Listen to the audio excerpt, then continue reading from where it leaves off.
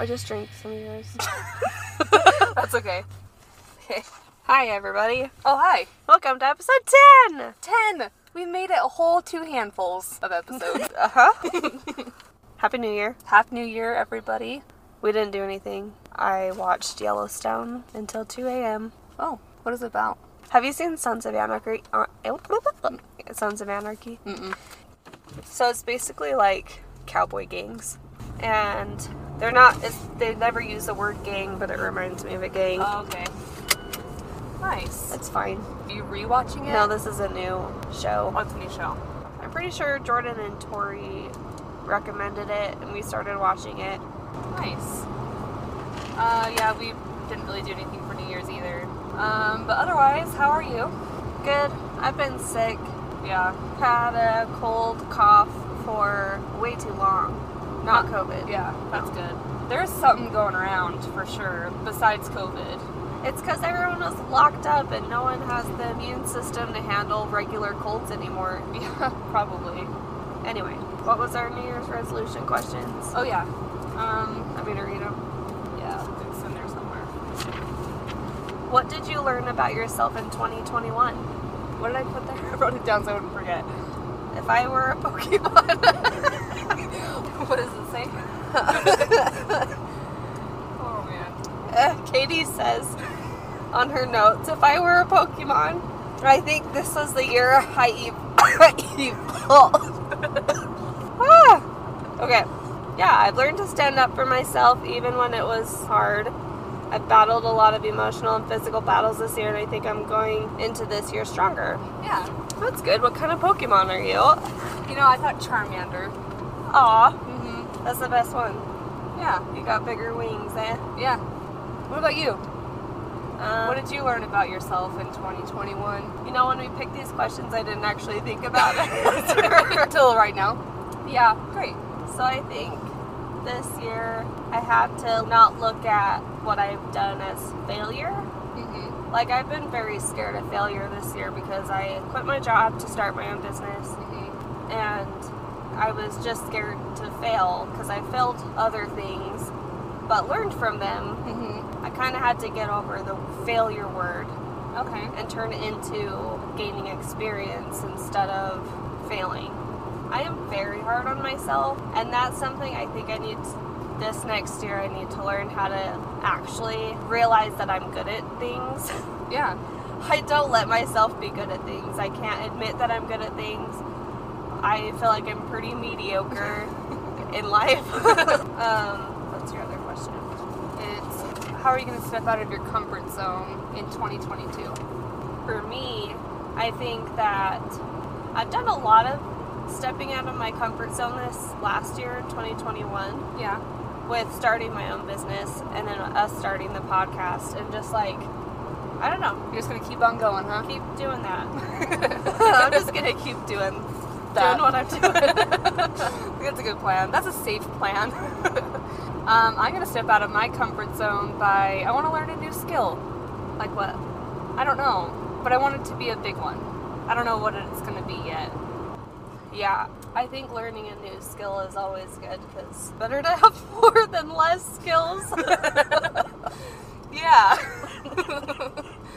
So also I wanted to take a moment and mention Jordan and Tori's podcast. Oh, yeah. Yeah, so Jordan and Tori, they were our guests for Bring Your Own Booze. Tori was our first guest, and Jordan was our fourth guest, right? Yeah. And they have a podcast, so I'm just going to go ahead and let you guys listen to their promo right now. Here. Enjoy. Go check out our new podcast, A Cup of Show. The show where we review movies and TV shows, both old and new. All while enjoying a nice cup of Joe. You can find us at acupofshowpod.com and Instagram.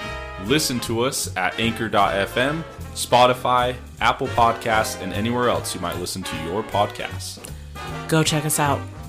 Beep, beep, beep, beep, beep. Yeah, check them out. Give them a follow and a listen. Yeah, do it. All right, April, you ready for your story? No, I don't know.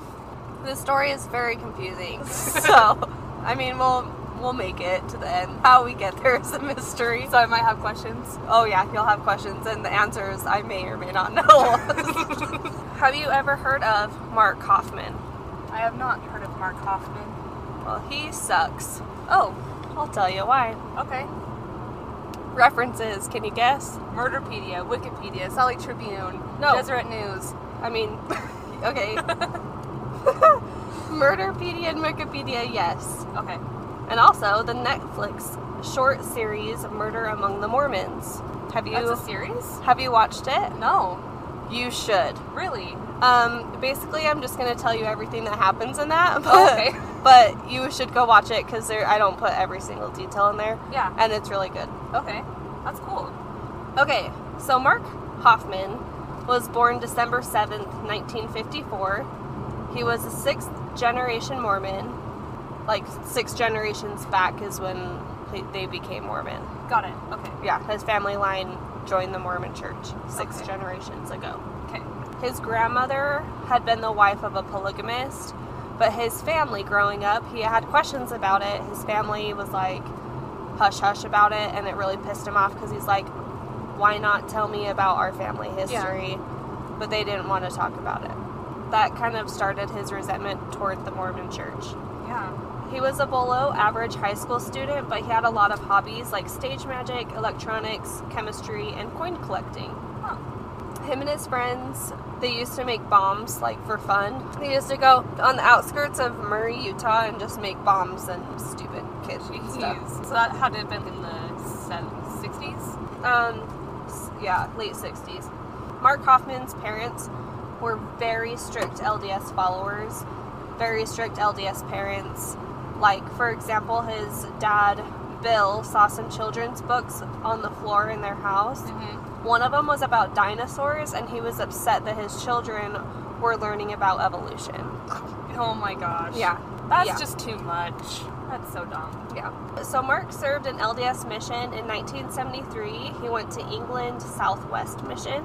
He spent a lot of his time in England. He would go to old bookstores and would buy old Mormon literature as well as anti-Mormon literature because in England a lot of it was anti-Mormon. Yeah, right. He became very frustrated while he was on his mission while reading the anti-Mormon publications because they would say that the church only tells one side of the story and doesn't own up to the negative events that they were involved in. So he started to become very resentful and frustrated about his upbringing. His former girlfriend, before he left on his mission, said she was pretty sure that he lost faith in the LDS church long before he served his mission. He went only because of social pressure and to not disappoint his parents, which It's so common. is so common even now. Yep. Like, Even it's now. expected, so they'll do it, whether or not they really want to or feel the need to. Yep. Now, it's obviously not everyone, it's just common, especially for young men and young women that have grown up LDS, and it's just an expectation. Yep. Exactly. So, when he returned from his mission, he enrolled as a pre-med major at the Utah State University. He married his wife, Dora Lee Olds, in 1979, and they had 4 children together. Okay. So that's about Mark, okay? Yeah. Let's move on to the crime. What did he do? Well, it gets, bad, but then it gets worse, so just... Oh no. He found a dime and forged a rare mint mark on this dime and was told by an organization of coin collectors that it was genuine. So he was like, well, shit, Yeah. I can... Totally fraud this way through. Yeah. Oh man, and do you know how pissed off people might be if they get a coin that they think is mint Yeah. and it's not? Well, he ends up saying, what is the definition of genuine? Because if you believe it's genuine, then what does it matter if it's not? He just doesn't care. Okay. Okay. When he returned from his mission, he became a dealer in antique items. He forged and altered anything from coins, books, historical banknotes by adding signatures of well-known figures to these items, which made them more valuable. Okay. He became famous for his quote-unquote discoveries of previously unknown documents, especially pertaining to LDS history. Okay. His first famous, forgery that he sold to the church was called the Anthon Transcript. Okay. So in 1980, Mark said he found a 17th century King James Bible with a folded paper in the folds of the pages. His wife said that he had a Bible sitting on the table when she got home from wherever she was, and she was just like going through it because she didn't know a lot about what he was doing, but she would just like look at it and admire it. Old stuff is cool, you know? Yeah. Anybody would just want to look at that stuff, you know? Right. So even if they don't know what it is. Yeah, so she started flipping through the pages, and she noticed these group of pages that were gummed together. They were just like stuck, you know? Yeah. And within the pages, she was like, hey, Mark, there's something in the pages here. He came over and they worked together to open up these pages, and they found this folded up paper. And this paper was a transcript that Joseph Smith scribe Martin Harris had presented to Charles Anthon, a Columbia Classics professor, in 1828. Whoa. Yeah, it has these Reformed Egyptian characters that were supposedly copied by Joseph Smith onto this paper from the golden plates directly. So that's what was supposedly on this document, right? The golden plates are where he supposedly, what am I trying to say? Supposedly got the other half of the Bible. Yeah, so is what the belief is. The New World Bible, basically. Yeah. I don't know. It's a book. A Book of Mormon. That's what that is. So Dean Jesse is an expert on handwriting and old documents in the historical department of the LDS Church, and he confirmed this document to be true and real. The LDS Church announced the discovery of the Anthon script and bought the document from Mark for $25,000 in 1980. That doesn't seem like a lot. For a piece of paper, I feel like it kind of is. But I mean, if it's like a big puzzle piece in your church's history, I feel like that's like worth $1 million. I don't know. Especially if it's from the gold plates or whatever. I feel like that's $1 million fine. That's not like to give you a house. That's to give you like a fortune. In the 80s, it might be more. I should have done the math of what it would have been today. So Mark dropped out of college after this and decided to go into business as a dealer full-time in rare books and documents. He soon fabricated other historically significant documents and became popular among the LDS history buffs for his discoveries of previously unknown documents and materials about the LDS movement. Wow, so you'd have to be like an expert, though, to be able to forge them, right? Yeah. Because, like, he'd have to know everything about the storyline to be able to, like, insert these little pieces. Yeah, he became an expert in Mormon history and created documents to support that and kind of alter it and tweak it just a little bit. These fabricated documents and items not only fooled the first presidency, which included Gordon B. Hinckley as a second counselor, but also historical document experts and distinguished historians. So he was fooling everyone with these documents. Jeez. The next notable forgery he made was the Joseph Smith III blessing. Okay. This document, so in the 80s, there were a lot of like findings of new documents and books and things like that, either from people who were searching for them like Mark, or people who fit like they were descendants of church leaders, and they would find things, but most of them donated them to the church. But document dealers, antique people would sell them to the church. I see. Huh. Wow, what a gig. Right?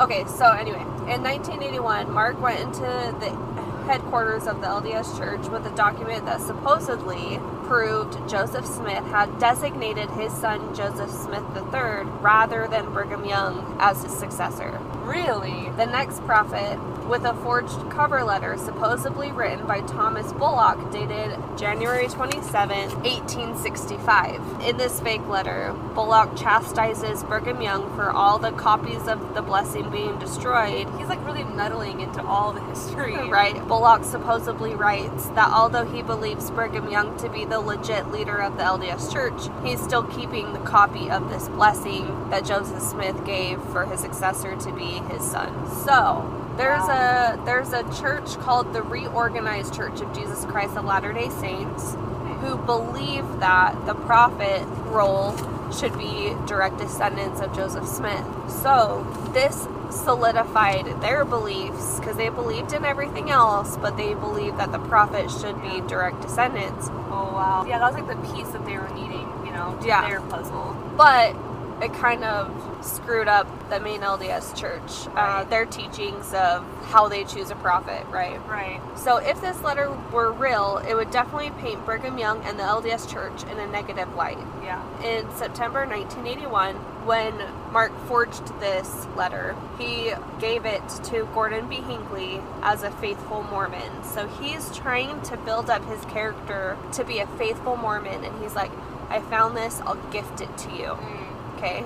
So it looks like he has no ulterior motives. So, hold on, I lost my place.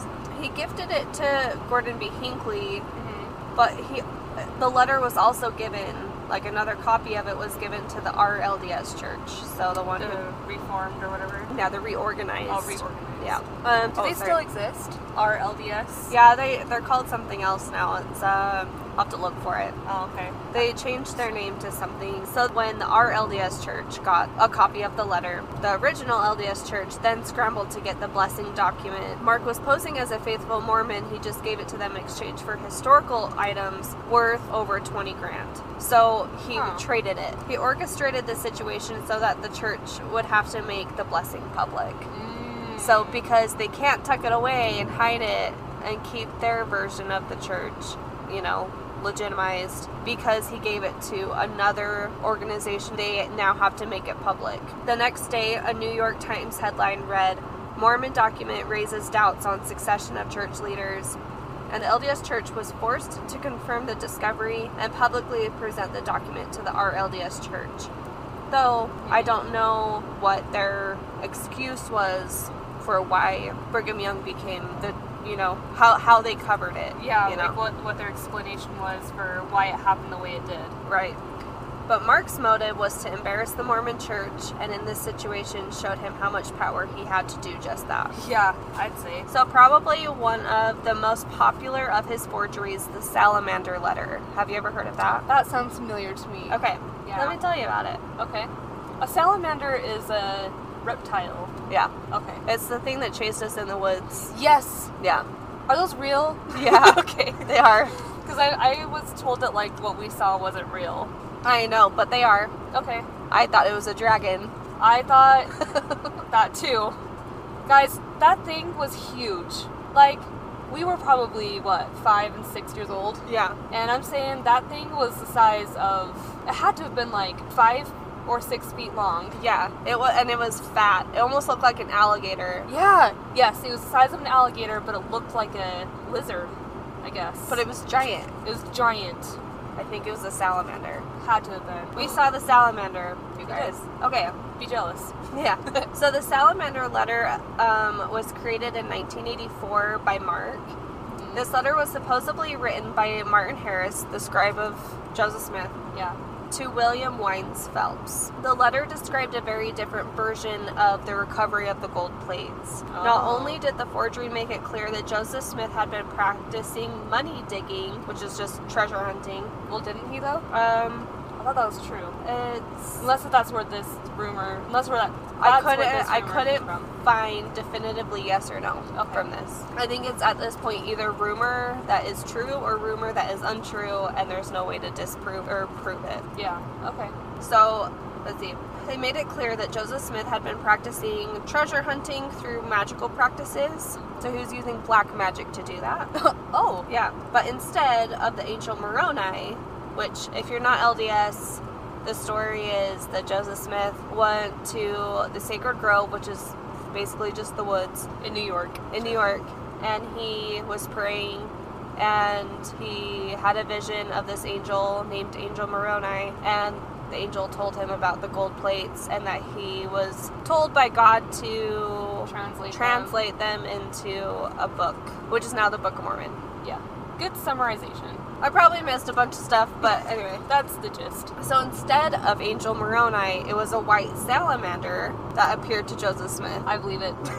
Just kidding. Yeah, that totally makes sense. Yeah. So, collector and businessman Steve Christensen bought the salamander letter from Mark for 40 grand. Oh. So it had to, for some reason, it had to become public knowledge because of the difference of what it is, the LDS original story. It was like groundbreaking. Yeah, it's like completely different and kind of mythical sounding. Yeah, right. You know? So it's something they needed to look into and Right. talk about. So when it became public knowledge, Apostle Dallin H. Oakes seemed to try to legitimize the letter by saying the words white salamander could just be another description of Angel Moroni. Yep. Yeah. Could be. Could be. In the 1820s, the word salamander might also refer to a mythical being thought to be able to live in fire. And, quote, being that it is able to live in fire is a good approximation of the description Joseph gave of the angel Moroni, unquote. Whatever, doesn't make sense. Well, okay, here's the thing though, is if salamander at the time meant something that you just said came out of fire or something, Yeah. wouldn't you think that's more hell? Right? Not light. Yeah. Weird.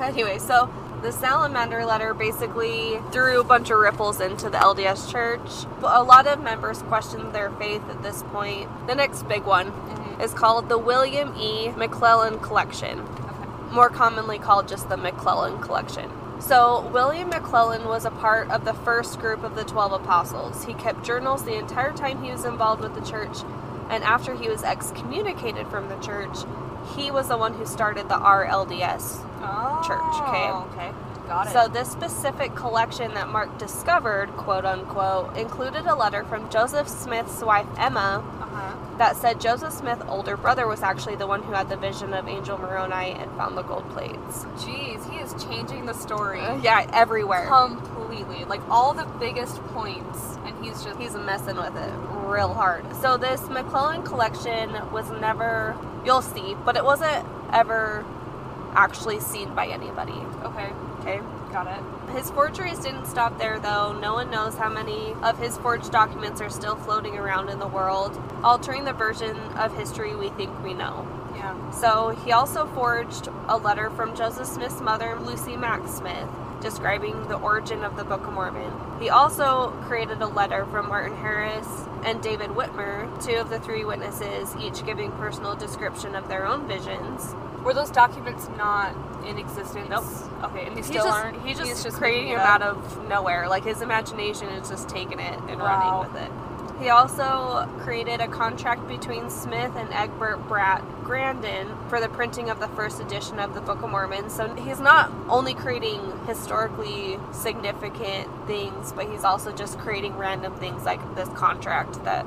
Yeah. But it gives him money. Like, people are buying it. And I wonder if that gives him, like, legitimacy a little bit, Yeah. you know? Where he's, like, showing people, like, why would I make this up if I, like, it's just so small and insignificant, you know? Right. But, like, it kind of just adds to his story of, like, no, this is all real. Right. He also created 2 pages of the original Book of Mormon's transcript taken in dictation from Joseph Smith by Oliver Cowdery. So he made up 2 pages of the Book of Mormon.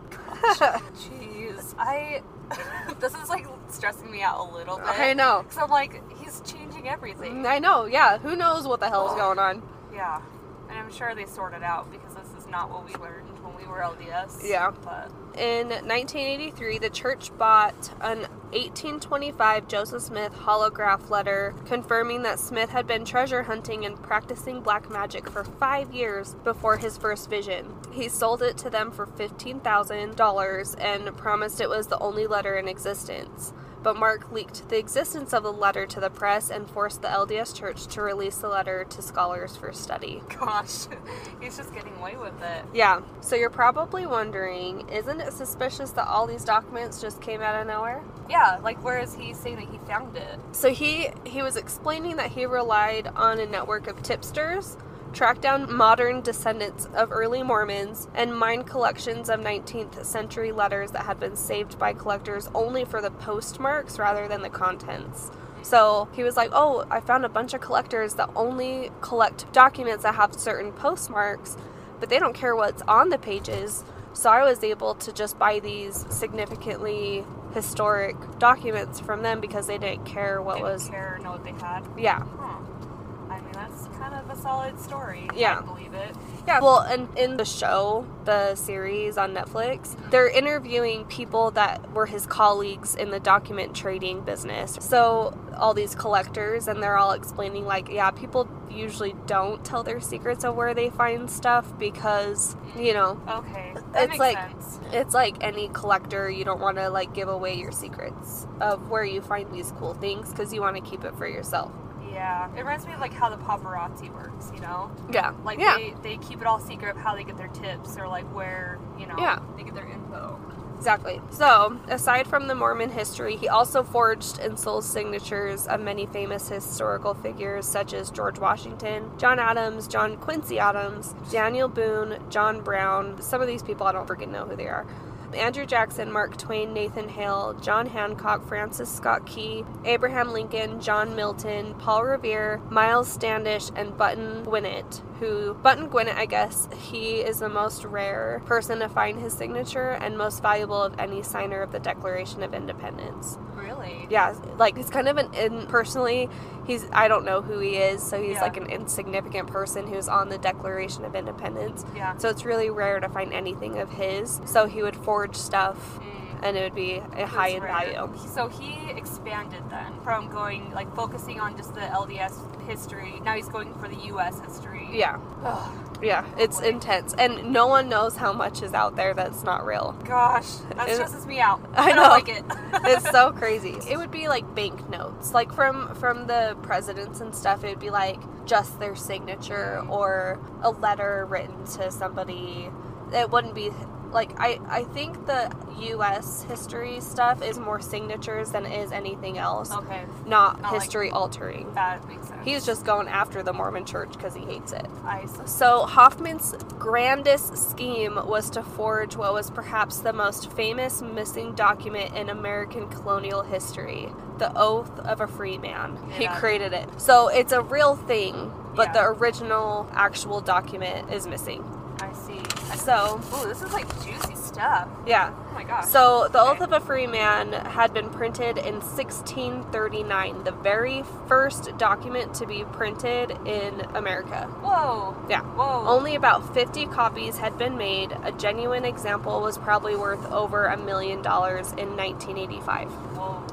Yeah, so the very first document ever printed in the colonial America time, So there was 50 copies and all of them went missing? all of them are gone. Huh. So, okay, the Oath of a Free Man, he was working with this other guy in New York City who owned a antique shop or something. He went into business with this guy. He said, hey, if they put it through all this testing to legitimize it, since you're helping me get it tested, if it's authentic, you can have half of what I get from it. So it'd be $1.5 million that he was going to get from Oath of a Free Man, and the guy he was working with would have got half of that. So let's just go on to how this story gets worse. Oh dear. I forgot that this is a true crime. Yeah. I mean, like, besides those crimes. Yeah. So, October 15th, 1985, a box wrapped in brown paper addressed to Stephen Christensen, who is the guy that bought the salamander letter from Mark. Okay. It was delivered to the 6th floor of the Judge Building in Salt Lake City in Stephen Christensen's office. Mr. Christensen went to pick up from the doorway of his office. There was an explosion that blew the door off his hinges, and Stephen Christensen was dead. Whoa. So this brown paper box that said to Steve Christensen Was a bomb. was a bomb. And he knows how to make bombs. Yeah. Right. Yep. Stephen was set to have a meeting with his business partner, Randy Rigby, who was 10 minutes late because he was picking up some documents for them to look at because they're document traders, right? Right. He couldn't reach the office and kept getting the answering machine. As he got to the building where fire trucks and police cars were everywhere, he raced up the stairs. As he got to the office, there was debris everywhere, nails in the walls, pop cans all over the floor. Oh my It was gosh. a disaster, and Steve was just laying on the ground dead. Wow. And it's weird that the show actually showed the crime scene photos. Oh, really? Oh. I mean, you don't see too much gore. You just Yeah. see a guy laying on the ground, but Still. yeah. Ugh. 1 hour later, there was another explosion at a home in Holiday. When the bomb exploded, it killed the wife, Kathy Sheets, of one of Christensen's former business partners, Gary Sheets. The bomb was meant for Gary. The Salt Lake Tribune got a call from a mystery tipster who said there are more bombs all over the Salt Lake Valley. So the next little bit, they're like, okay, what's the common ground here? Who wants them dead? You know, and then who else would be a target? So they're like profiling. Yeah.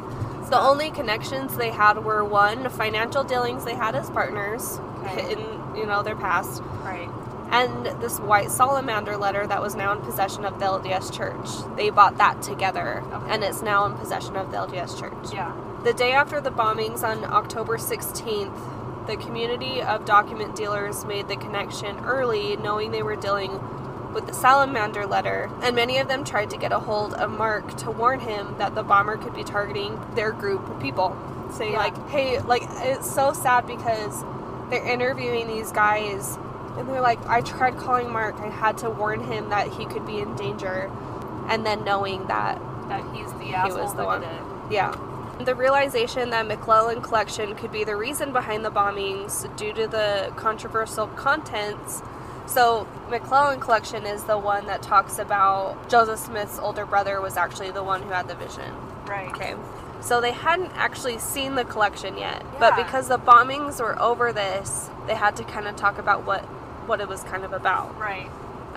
Christensen was scheduled to purchase the McClellan Collection for Mark Hoffman that morning, but Mark was actually in a meeting with President Hinckley just a few hours after the bombing with the McClellan Collection to sell it to the church.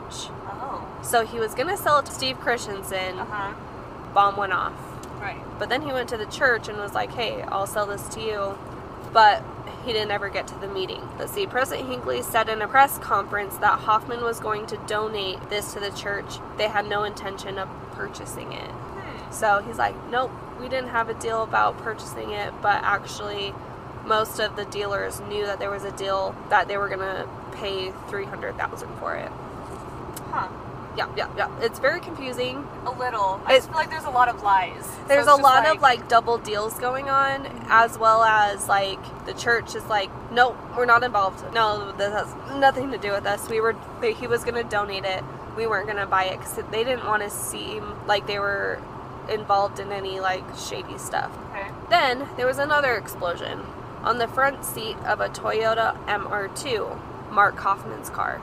Oh. In the trunk, they found the McClellan Collection, all burned up and whatever from the explosion. Uh-huh. Mark Hoffman was laying on the street. He was found by an LDS man. Sorry, this is really funny. He was found by an LDS man. In his news interview, this man said he gave him a blessing and said, quote, I took out my oil and commanded him to live, and that medical help would get to him quickly, which it did. I commanded him to live. Okay. No, like CPR or like no like life-saving things. compressions, No. yeah. He gave him a blessing and he lived, so. Way to go. Oh, so one of his closest colleagues said this poor man thought that he was doing what was right, giving this guy a blessing, but he really just gave a blessing to Satan. Yeah, like there's no reason to save this guy. Yeah. So his friends in the document and dealing buying community were freaking out. They tried to warn him, but he was still bombed. So they're like, oh my gosh, they went after Mark. We're all in trouble, you know, because they don't know who this person is yet, right? So he bombed himself. I think he dropped the bomb. Oh. I'm pretty sure that's what happened. It doesn't really say, but I think he was putting it into his car and it exploded. I see. They had police calling each one of them to leave with their families, and they needed their homes to be searched for bombs. So all these guys are like, shit, like we're gonna be killed. Someone's out to murder all of us, right? Like our names are on a list. Right. That would be the scariest feeling. Right? To Could be you on imagine? someone's hit list. And you don't know who the person is. Yeah, or why. Or, yeah. And you know bombs are going off. Yeah. That like would I be would be so scared. scary. I would be scared to go anywhere. Mm-hmm. So Mark's wife got a call saying that Mark had been hurt in a car explosion, and she immediately started shaking, and her sister drove her to the hospital. When she got there, she said that Mark was covered in glass and he was missing the tips of his fingers. Wow. And she was like, it makes no sense. Why the heck would anyone target Mark? You know, she didn't understand, and she had no idea what was going on. or that he was involved in forgery. Oh, yeah. Temple Square was evacuated and put on lockdown. They assumed the assailant was an LDS member who knew the contents of the collection and had a crisis of faith moment and went after these people. Here's like how the investigation went, okay? Okay. The investigator assigned to the case, Jerry Diala. We're just going to call him Jerry because I don't understand his last name. So he remembers seeing the bombing on the news. He's like, I know I'm going to be assigned to this because it was like a homicide. It's like, this is up my alley. Yeah, so he's like, ugh, that's my morning. Like, that's what I'm going to be dealing with. Oh. Jerry didn't know anything about Mormonism. Surprisingly, being in Salt Lake, he's like, I don't even know what you're talking about. Yeah. Or anything about the document world either. Camp Salina. I never knew this was here. So, should I stop here or should I, like, park somewhere? I don't know. Okay. So he didn't know anything about Mormons. Yeah. But so he started to think the church was involved somehow. The investigator team was set up a war room where they, put their investigation notes and evidence and brainstormed everything. Yeah. And they're like, okay, so the church is not cooperating. So they're like, they must be involved. The authorities said Gordon B. Hinckley was interviewed and asked if he kept record of the meetings he had with Mark Hoffman. And he said, no, we don't keep anything like that. Which you think that they would, because if they're doing business meetings and they're exchanging money, you'd think that they'd have some record of it. Like receipts and stuff. Right. The police were convinced the church was not being honest, and Hoffman at the time was in surgery, and no one knew if he was going to pull through, and at this time they didn't know what kind of man he was. The other document dealers and buyers were on the list of suspects. There was Brent Metcalf. He was a colleague of Mark and a partner of Steve Christensen, who died in a bomb. Alvin Rust, who helped fund Mark's purchase of the McClellan collection. Shannon Flynn, which is Mark's closest friend, colleague, who was in Mark's close circle. Whenever he, quote-unquote, discovered a rare document, Shannon would be the first to see it. So I wonder if Mark would show him and see his reaction before the next step. Like, he was the first test. I wonder. So these guys were all suspects of who could have been targeting these guys. But Shannon was actually the first one to be criminally charged with possession of an unregistered firearm. So they just searched his place, and he had guns that he wasn't supposed to have. So he was charged. The search of his home also turned up some incriminating evidence regarding the bombings, which was only a circumstantial book they found called the Anarchist Cookbook, which described how to make homemade bombs, but they had no other evidence that any bombs were actually made. And was that like an antique book that he just had? Yeah, he's like, I've read it, but I didn't use it, Eyewitnesses were also being interviewed at this time. One eyewitness said they remembered a clean-cut man holding a brown paper-wrapped box with a green Letterman jacket. So Brent Metcalf, one of the other suspects and colleagues, remembered hearing the news. He was like, hold on a second. Mark has a green Letterman jacket that he always wears. So, when Mark was released from the hospital, his wife was grateful to have him home. She could tell something was off, though, and he wasn't being normal. But the police got a search warrant for Mark's house, and they were looking for the Letterman jacket and anything that had to do with bombs. They didn't find any evidence about the bombs, but they did find the Letterman jacket. They went through all the documents they could find in his house, just trying to understand the motive. Turns out, Mark was in a lot of debt. He was living a super lavish lifestyle. He was used to growing up sheltered in Utah. Yeah. But because of the business he was in, he was traveling a lot. So he'd go to New York City, and that's where he met the guy that was helping him with the Oath of a Free Man. Yeah. And he would drink and drink and drink, and, it was just different. And he would get the most expensive hotels. Like, he was just living way beyond his means. Yikes. So the guy that he was working with in New York City was Justin Schiller. He was a New York City gallery owner where they became friends quickly. He definitely looks like a shady dude. And it's all over his face. Mark's wife mentioned that Mark felt like status was the most important thing.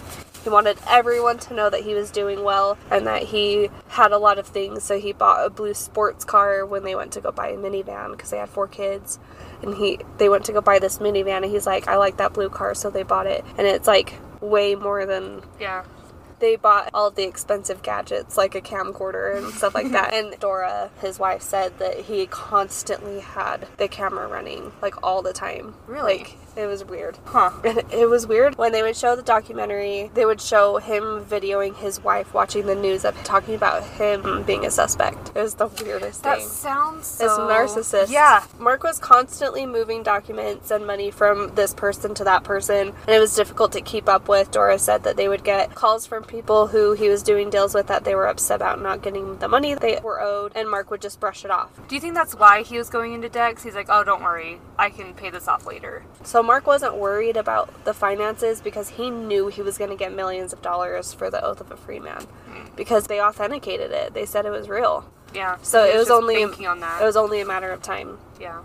He even went through a lie detector test, and he passed, I guess, the norm. If someone's telling the truth, they'd get like a spike that went up to 12, and he got a 14. Oh. So they're like, I've never seen that before. Like, that's really weird. Yeah, that is weird. The neighbors were like, no, he can't possibly be capable of doing anything like that, you know? Yeah. So Michael George, chief investigator, he was quoted in this documentary saying, motive is what we needed and motive is what we didn't have. So the war room investigators decided to go through all the evidence again. They found a paper with the business name. I think I type out this, so I don't know if this is real. Cox and Clark Engraving. But I don't know. Cox and Clark Engraving? Yeah. I don't know if it's Cox, but... Or clocks? I don't know. You said engraving. Engraving. Whatever. Who knows? So this receipt was to the name of Mike Hansen. They had to find out who Mike Hansen was. Yeah. So they called the engraving place that we don't really know the real name of. So from this business, they got the receipt from them, and it showed that this Mike Hansen person bought engraving called Deseret Currency, which is an engraving that he can use for forging documents.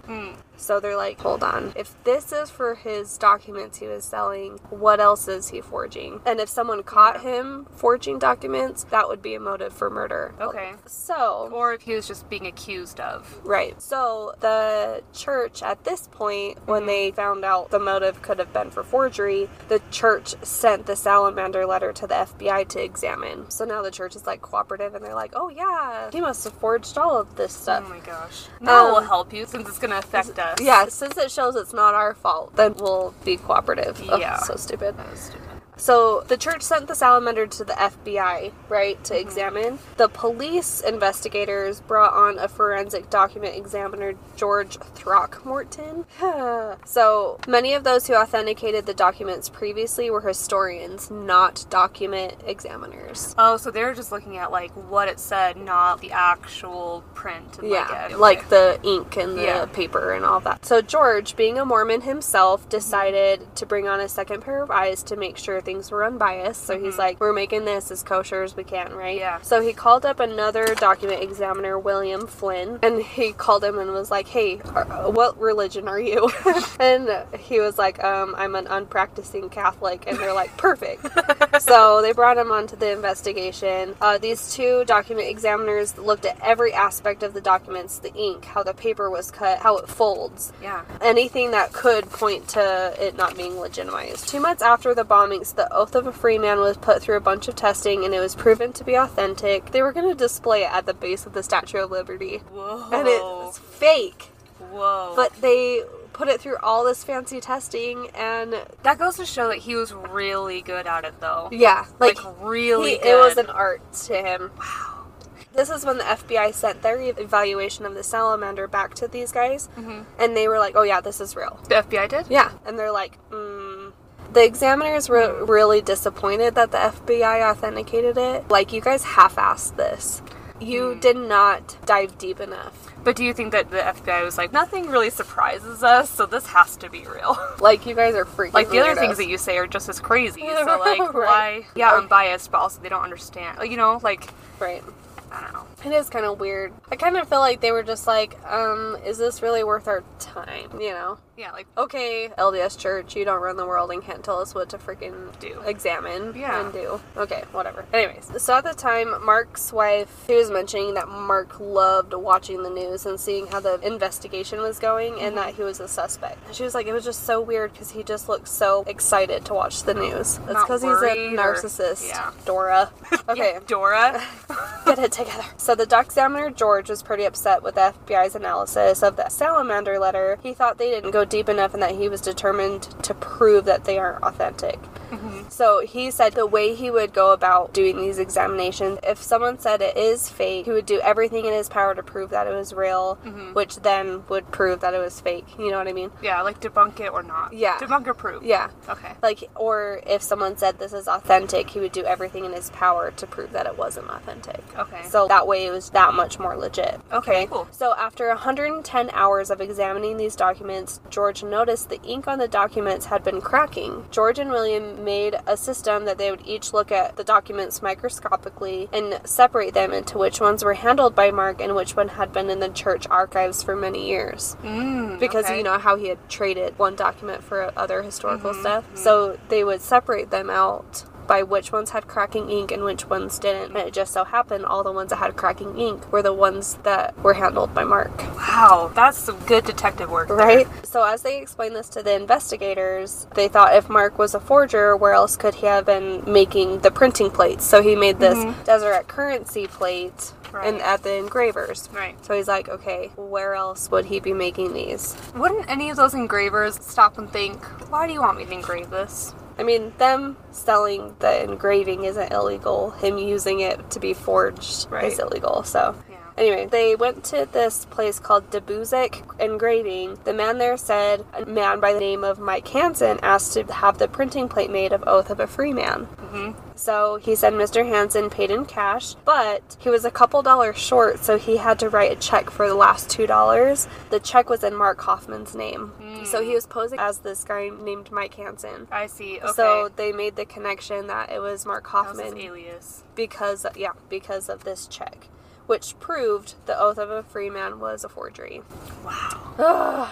Isn't it crazy? How did they go through Yeah. all that testing and they're like, yeah, this is legit? Like, And they it's so didn't crazy. even go back to like the most simple thing, you know? Right. So his friend Shannon, he was like, what the fuck? He was really upset that he was used in all of these lies, tried to get away with murder, and then continuously lied to him about being involved in any of it. So to be lied to for someone you think is your closest friend, like, it's the saddest thing. And that's where trust issues come from. Yeah, like, freaking psychos. Narcissists just don't give a shit, though. They really don't. So Mark was arrested for murder and forgery February 1986. He pled guilty January 23rd, 1987 to second-degree murder and theft by deception to avoid the death penalty. Really? Yeah, and confessing his forgeries in open court. In January 1988, he was sentenced to life in prison. In an interview with prosecutors, Mark describes his crimes as more harmless experimentation rather than criminal. No. That caused a lot of harm. He had a room full of his documents, his forgery equipment, and he didn't allow his wife into that room. At one time, he apparently told her about the Anthon script. So he said to his wife and showed it to, like, after they found it, he's like, I made this. And she's like, what? And he's like, I made this. She's like, That no. was his first one, right? Yeah. Okay. And she's like, no. And then he was like, nah, I'm just kidding. I mean, he was just testing her, and she thought he was joking. And then when Yeah. he said, no, I'm just kidding, then she, like, brushed it off. The assumption is that Mark's goal was to gain enough credibility that he would be the one to, quote, unquote, discover the lost 116 pages of the original Book of Mormon manuscript. That was his end goal. Huh? Yeah, he wanted to be the one to write it and have it in church doctrine. Wow. Isn't that He really nuts? had a He plan was, for he was himself. almost there, though. Yeah. He probably would have got there if Yeah. he didn't bomb anybody. Damn it. So- Literally blew it. Right. He had this process for aging the paper. He would use a fish tank and he would put the paper on these clips, and then he would have this mixture of chemicals and then have electricity from the chemicals into the fish tank. And then he would let it, like, sit in that electricity field or whatever. Yeah. And it would age the paper. Oh, where did he learn that though? I know. And then he just had this weird concoction of stuff to make the ink. So a lot of the time when they look at documents, the ink kind of pulls through the rest of the paper. Mm-hmm. And you can see it on the other side. So how he did that is he put it on kind of like a window pane thing. Mm-hmm. And then he would use his vacuum cleaner and pull the ink through the other side. Yeah. That's really smart. Watch the documentary, you'll see it, because I didn't explain it very well. I think you did. So he was sentenced to serve 5 years to life in the Utah State Penitentiary in Draper. Mm-hmm. On January 1988, 1 year after he entered prison, he attended a hearing before the Board of Pardons. When the board explored his thinking regarding the homicides, his responses convinced them to refuse to set a parole date. They're like, yeah, you're never getting out. Whoa. Shortly after the hearing, coded letters threatening the board's lives were found in Hoffman's cell, and the investigators learned that even before the hearing, he had threatened their lives in conversations with other inmates, trying to put a hit on everyone on the Board of Pardons. Holy cow. Yeah, he's just psycho. Yeah, he totally is a narcissist, though. Yeah. Thinking that he can just do anything he wants. So. Yeah. So shortly after, Dora filed for divorce, obviously. Mark attempted suicide after that in his cell by overdosing on antidepressants he got from other inmates. He was revived, but he spent 12 hours lying on his arm, blocking circulation and caused muscle atrophy. So his forging hand was permanently disabled. Good. Mark is currently Mark is currently serving his sentence in the Utah State Prison in Draper, Utah. And that is the story of Mark Hoffman. Wow. And he really effed up the lives of the people that he was colleagues with, like the other collectors. Mm-hmm. It's really sad to watch them talk about, like, the aftermath. One of them was excommunicated from the church. Why? Like, was it involving with the documents? It was and stuff, after all this, because he was... So after all of this that happened, he was like, no, the church needs to be more transparent in their history and the documents, because they do keep documents unpublished. Mm-hmm. There's a... What is it called? We used to go there. Not me, but I used to work for a security company, and we would hold a lot of our documents in this. They call it the mountain, and it's a safe in the mountain, literally. Oh, really? And it's hard to get to, and you have to have a whole lot of clearance, and the church holds a lot of stuff there. Like, they have a huge section of it. I didn't know that. I don't know where it is. If someone does, don't go there and do anything bad, because they'll shoot you. It's that lockdown. Whoa. Like Area 51. Yeah, like you will be killed if you try to... So sketchy. Mm-hmm. Wow. Good research, though. That was... You did a lot. It was basically the entire documentary. Like, took notes the whole time. Yeah, I took notes the whole time, and then I filled in the blanks from Wikipedia too. But really, you should go watch it. It's the Murders Among the Mormons. Okay. You should watch it. It's a docuseries. Yeah, right? There's 3 episodes. Oh, okay.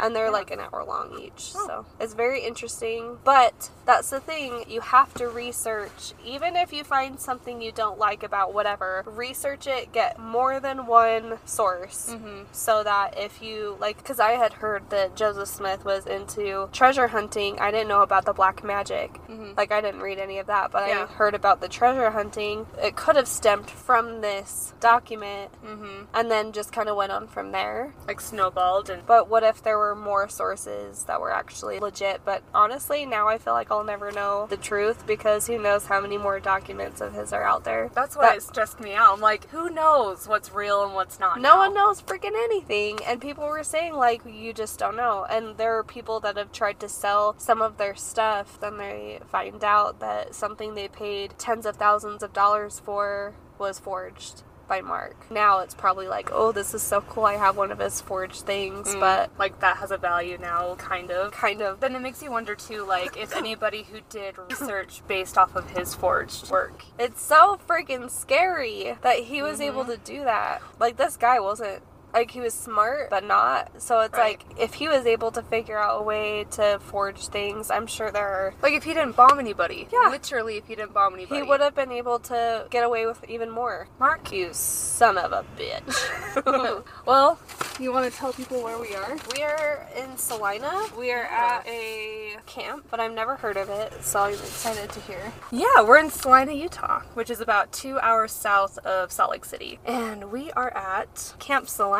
This is actually a World War II POW camp. POW camp? Yeah. Did you know that Utah has had World War II POW camps? No. According to UtahHumanities.org, there were camps at the Naval Supply Depot in Clearfield, the Desert Chemical Warfare Depot, Hill Field in Layton, there was one in Tooele, and there was one in Ogden. It's called the Utah Army Service Forces Depot. There was also one at the Bushnell General Hospital in Brigham. There was also one at Dugway Proving Grounds, and in Logan, and in Orem, and in Tremont, and Salina. What? I never knew. What? Yeah. So that's how many? That's 1, 2, 3, 4, 5, 6, 7, 8, 9, 10. What year were they active POW camp? After the U.S. entered World War II, which was in 1941. My gosh. This- Who was in these camps? Like German and Italian, and even Japanese. How did they get to Utah? I'll get there. Okay. Yeah, I explained it. We're close. Okay, let me just get cozy. Okay. So, and I want to tell everybody that my story is a true crime story and a haunted story. So, Okay. plus a bonus at the end. I love bonuses. Yeah. So before it was a camp, it was used for something else. Okay. So President Roosevelt, he signed the New Deal order, and part of that, he basically designed programs that would help alleviate the poverty that was caused by the Great Depression. Okay. And they called that the Civilian Conservation Corps, or the CCC. So if you look on the building, I did see that. yeah, it says CCC/POW camp. Okay. For this program, young and unemployed men would work labor jobs for the government in exchange for not only a paycheck, but also free housing and meals. And some even gained a basic education by learning to read and write. Oh, okay. Yeah, the CCC's biggest accomplishment was reforesting. They planted trees where there had been forest fires, and if you combine all the CC camps across the United States, overall 3.5 billion trees were planted. That's cool. Yeah, during the Great Depression. Yeah, we need more trees. Yeah, seriously. So, when the U.S. joined World War II, the program ended because the young and unemployed men were then being drafted. Camp Salina's history starts in northern Africa in 1943 when the U.S. and the U.K. armies captured around 100,000 enemy troops who were part of the German Afrika Korps, under the command of one of Adolf Hitler's most favorite generals, Erwin Rommel. The German Afrika Korps were still Nazis who still participated in war crimes, but they gained a reputation with the Allies as being clean in war. Basically, they just weren't a part of the concentration camps. They were still Nazis, but they just weren't the worst of the worst. Yeah. Erwin Rommel, he was the leader of the German Afrika Korps, and he was praised then and even now for his qualities as a leader and for his abilities to make quick decisions under pressure when the odds were against him. Many look back and applaud him for how many times he disobeyed Hitler's commands, and in Germany today, German Afrika Korps are their most celebrated World War II fighters.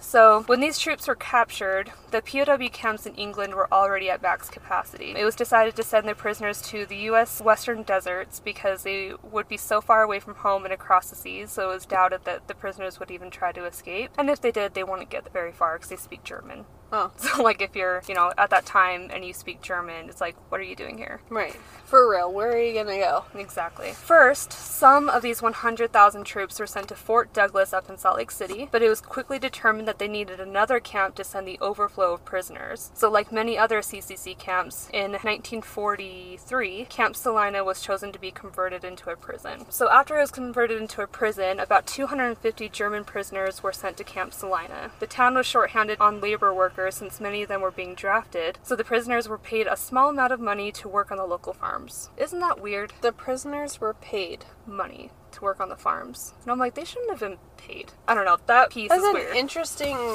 prisoner of war situation, but alright. Yeah, and what's weird, and I didn't really go into specifics in my notes, but they kind of just lived with the locals and they came and slept here at night. Like, they were just kind of like civilians during the day, and they were Prisoners at night. yeah, that's how it worked. Well, Isn't that wow. kinda weird? How lucky are they? I know, right? When on the other side, the prisoners of war in their territory were Being starved. gas and- chambered and yikes. Yeah. Anyway. Oh, in newspapers, the locals described the prisoners of war to be friendly and willing to work. I read that some of these prisoners ended up returning to Salina with their families decades after the war to visit. So, in May of 1945, the German army surrendered, and it was becoming the end of the World War II. Hold on. Okay, I'll get to those notes in a second. It's just not there yet. So, because the end of the war was coming and these prisoners knew they were going to go home soon, there was a buzz in the camp, a skip in the prisoner steps, they're going to go home to their families again. But across the U.S. at prisoner of war camps, a lot of the U.S. soldiers were upset because they were like, we never got to go fight in the war. We're just here being a guard. Yeah. I never got to get out there and fight and Be a see hero. action. Yeah, exactly. So that was a pretty common feeling among a lot of the U.S. soldiers that were working at these camps. They felt cheated in a way. I bet the soldiers that actually went to war and came home were like, count your blessings, dude. I know. Isn't that so horrible? It's like, don't wish you went through what I went through. I'm sure they would say something like, I want to wish this on my worst enemy because they deal with so much afterwards. So at this time, there was one particular guard here at Camp Salina that was really, really, really pissed that he didn't get to go fight in the war. And his name was Clarence V. Bertucci. And he is quoted saying, "Someday I will get my Germans. I will get my turn." And he was saying that after they had already surrendered. Wow. So this guy just wanted to kill some Germans. Clarence was from New Orleans, Louisiana, and he was born on September 14th of 1921. He was 18 when his dad died in the war, so he enlisted in the war a year later when he turned 19. And he was known to have a discipline problem right from the start. And he was stationed as a guard at Camp Salina as an attempt to keep him out of trouble. Now on to these ones. Okay. So 2 months after the Germans surrendered, Private Clarence Bertucci was drinking at a local bar. So he stumbled into Mom's Cafe, ordered some coffee, and he tried to sober up before his midnight shift at the watchtower at the camp. He started flirting with the waitress and saying, "Just you wait, something exciting's gonna happen tonight." Ugh. So she brushed it off, but at midnight, Bertucci climbed the watchtower to relieve the previous guard on duty, and Bertucci waited until all the guards were back in their beds before he loaded the tower's .30 caliber machine gun and fired at the sleeping Germans.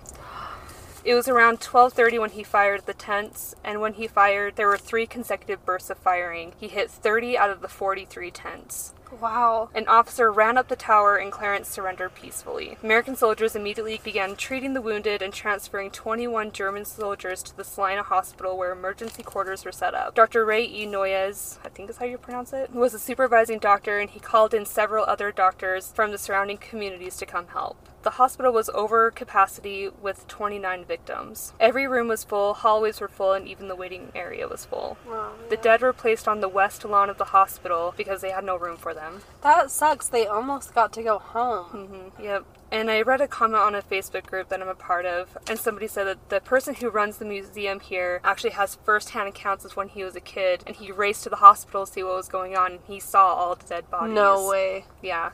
Wow. It only took him 15 seconds to fire 250 rounds. 8 German soldiers were immediately pronounced dead, and 1 more later died at the hospital in Kearns, Utah. All the way in Kearns? Yeah, he was transported up there and then died a few days later. Because I guess that was like the main military hospital was in Kearns. That bad juju is what makes Kearns literally the worst place on the planet. I was thinking about that because a lot of like the POW camps and stuff are like in Ogden, Layton, that area, and that whole area is just bad. And Kearns and Tooele. No offense if you live in these places, but they suck. We're like naming all these counties basically.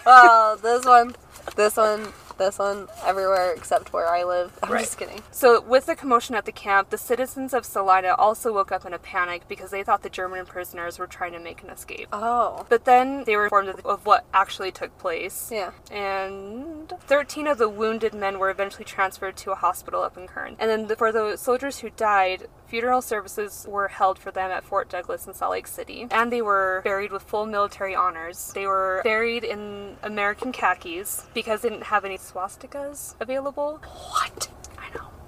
What? Yeah.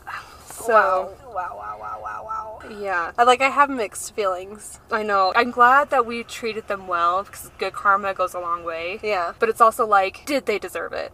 Just send them to their home and let them give them whatever honors they want. It's just excessive. Yeah. But I mean, good for us. Yeah, I know. And like the articles I kept reading kept saying, if it were if it roles reversed, this is what we would hope. Oh, yeah. So that was a lot of the articles that I read. Okay. Time magazine dubbed the name for this event as the Midnight Massacre. and it's known as the worst massacre in a prisoner of war camp in U.S. history. Wow. So the museum now, it honors the men who died, and it displays the artifacts as well as the structures from the camp. And they've been restored. So I believe that these two buildings are original, but restored. Okay. And then the watchtower used to be here, but I read that it fell over. Well, So they did restore it like back in 2016, and it fell over since then. so they didn't do a very good job. I guess not. Just fell over. Yeah. Did someone kick it? Maybe they're just like, this doesn't need to be here. Yeah. Fun fact, not fun, but like an interesting fact, and I couldn't find any information about why, but the American government didn't inform the families of the deceased until 1948, not until 3 years later. So all these prisoners of war got to go home, the ones that survived, but still the families of the deceased, they weren't even notified until 3 years later. Why? That's weird. I could not figure that out. They just forgot. Yeah, I don't know. So, the only reason he gave for what he did was that he just hated Germans, so he killed Germans. Bertucci was declared insane by the military court and sent to a psych ward in Brentwood, New York, until he died in December of 1969. He was sent to New York. I just think they send him so far away. I know, it's like, just keep him here. There's psych wards all over the West Coast. Yeah. Although this one was actually for military people, because it dealt with the people that were dealing with the shell shock, Oh, the okay. PTSD. So, like, they just kind of put him there, because they're like, well, this kind of fits in the same umbrella, I guess. Like, you have issues about the war, so that's why he went there. So, on to the paranormal. Yeah, let's hear it. There's not a lot, but guests have reported that the property has an overall reverence to it. Not really a sad energy or an angry energy, just a reverence. Okay. People have reported hearing disembodied voices inside the museum, and they've also experienced electrical disturbances around the property. In fact, someone did an investigation here a few years ago, back in 2015, so before it was all restored and everything, and before the museum was here. They did an investigation here, and they got a picture of a full body apparition. No. Yes. Do you want to see it? Yeah. What? Isn't that so cool? So this was taken by Veil Paranormal. So you can find them on Facebook. I know they have a Facebook page. But yeah, that's the evidence they captured. And I'm going to make sure we share this on our Instagram page for everybody. Wow. That is nuts. Like, you can't even see through it, you know? Like, it is full What? on. Oh, that is so cool. But, like, how? Where know. was it? Over here? Maybe. Kind of hard to tell with all Because the this looks snow. like a building. Where Yeah. was this? That is so crazy. This is the kind of evidence I'm looking for. When someone says that something's haunted, I want to see this. Right. And sad news, that's all we have Really? of this place. Has anybody done any more investigations? Well, I contacted the museum and I just said, hey, like, I'm doing this research and I just want to know, has any groups come by? Like, is there anything around that? And they told me that a team did come here to investigate a long time ago, and they didn't find anything. So I think that was since the museum was open. Okay. They didn't find anything, and since then, I was told that the city will not allow for paranormal investigations here. Really? That's what I was told. And then somebody else told me, because I said that to, like, another historian that I talk with about some other things. It's like, yeah, they told me this. And he's like, that's not real. But I don't know. So if you feel like you want to do an investigation, please get permission first. Yeah. I guess that's what I'm saying. Because I don't know. Because that is pretty crazy. That's really cool. But that's all of the evidence I have, you know, like, to share. Yeah. So the bonus that I have is different types of haunts. And we're Okay. going to learn about them. Okay. The number one that we're going to talk about is the stone tape theory. Have you ever heard of that? Stone tape. No. The theory that environmental elements are capable of storing memories and capturing emotions, and then it's played back on a loop. Okay. Residual. Residual. Yeah. Yeah. So that's just another word for it. Residual is like the layman's term for it. Okay. But like the actual term is the stone tape theory. Stone tape. Okay. Yeah. And with this type of activity, whatever you may witness is actually a scene from a time in history, and the spirits don't actually acknowledge, respond, or interact with you. The stone tape theory is also known as residual hauntings and is probably one of the most common types of paranormal activity. Then there's poltergeist activity. So poltergeist is a German word for noisy spirit. The activity usually consists of knocks, bangs, and objects or furniture will shake or move on its own. The activity usually becomes more intense and will oftentimes manifest into a voice or apparition. This is apparently the rarest type of haunt, but most people can agree that it's the scariest kind. Yeah, but noisy ghost is way less scary sounding than Right. than poltergeist. Right, I agree. It's just a noisy ghost. The German twist on it makes it sound way more scary than noisy ghosts. Right. In most cases, poltergeist activity seems to target young females, especially in their teens. Also, in most cases, the activity will typically only target one person in the household or in the group, and it's usually someone who is unknowingly controlling the energy around them. Interesting. Yeah. Which I'm like, Tori? You okay? Yeah. She's just like, things are just like flying across the house around her, and she's just like unknowingly like calling it. Right. So the other type is demonic activity. So demons are entities that never had a human body.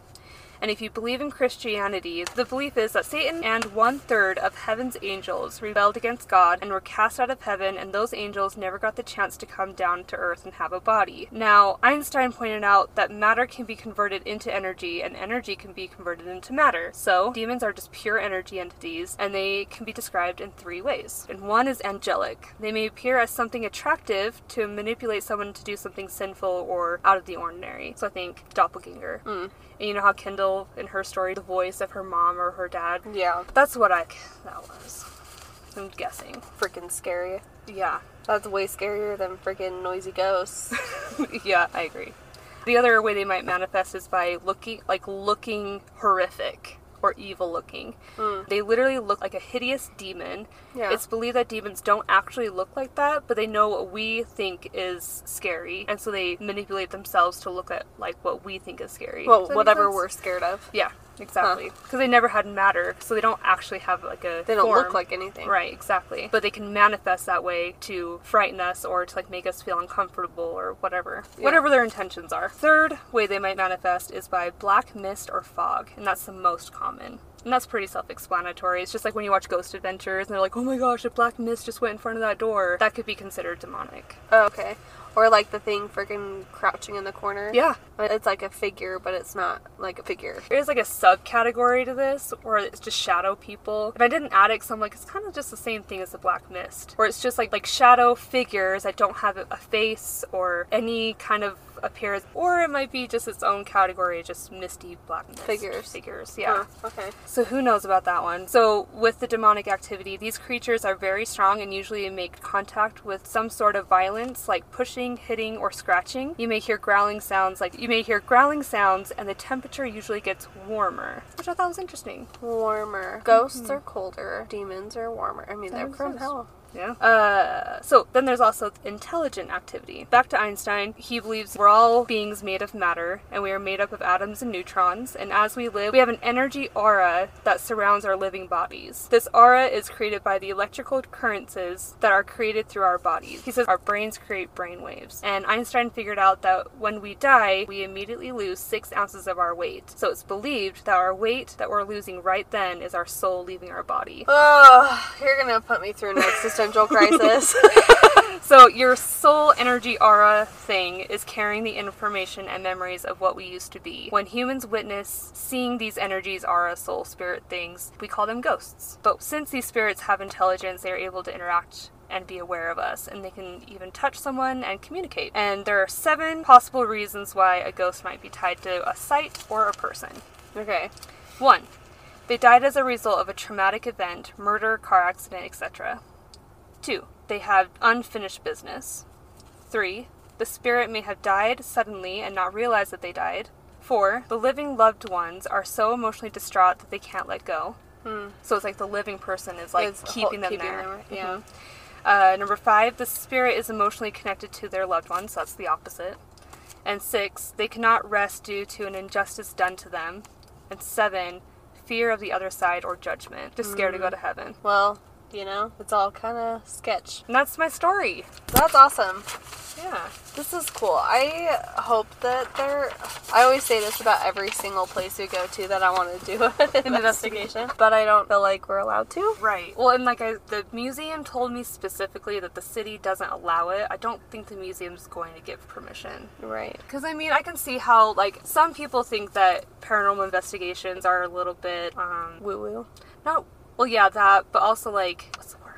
Not disrespectful, but kind of disrespectful. Yeah. Where it's just like, Let them rest. yeah, but obviously other people have different opinions, such as I. In some cases, I guess it makes sense, but Yeah. like you wouldn't want to do a paranormal investigation at like a concentration camp. I Right. feel like that would be Disrespectful. Yeah. Sweet. I never knew this existed. That's kind of crazy. I really didn't realize there were so many POW camps, but clearly very different POW camps than what we know to be POW camps. Yeah, but you know what is weird to me is, so a lot of people don't know about this. And, okay, so I posted something on the Utah Haunted History, and people that were commenting that didn't know, they're like, why did we not get taught this in history class? Right, especially if it's local. Yeah, like, you know, we had a literal Utah history class. Yeah. In junior high. And it's all about the Mormon It was pioneers. all about them. So it's like, why are we not talking about this? And it's not like, okay, yes, this was a tragedy that happened, but it still needs to be talked about. Well, even when we do world history and we learn about the World War II, we should be learning Utah's role. Or like what our local Significance was. Yeah. I just don't understand what they choose to tell and teach. Yeah, it's not just Mormons, like there's other history to it too. Yeah. That's all I have to say about that. But I Punch have in a the air. feeling that it's gonna change. I think there are more people that are woke now because they're doing their own research and stuff. There's a lot more people that aren't scared to say what they're learning.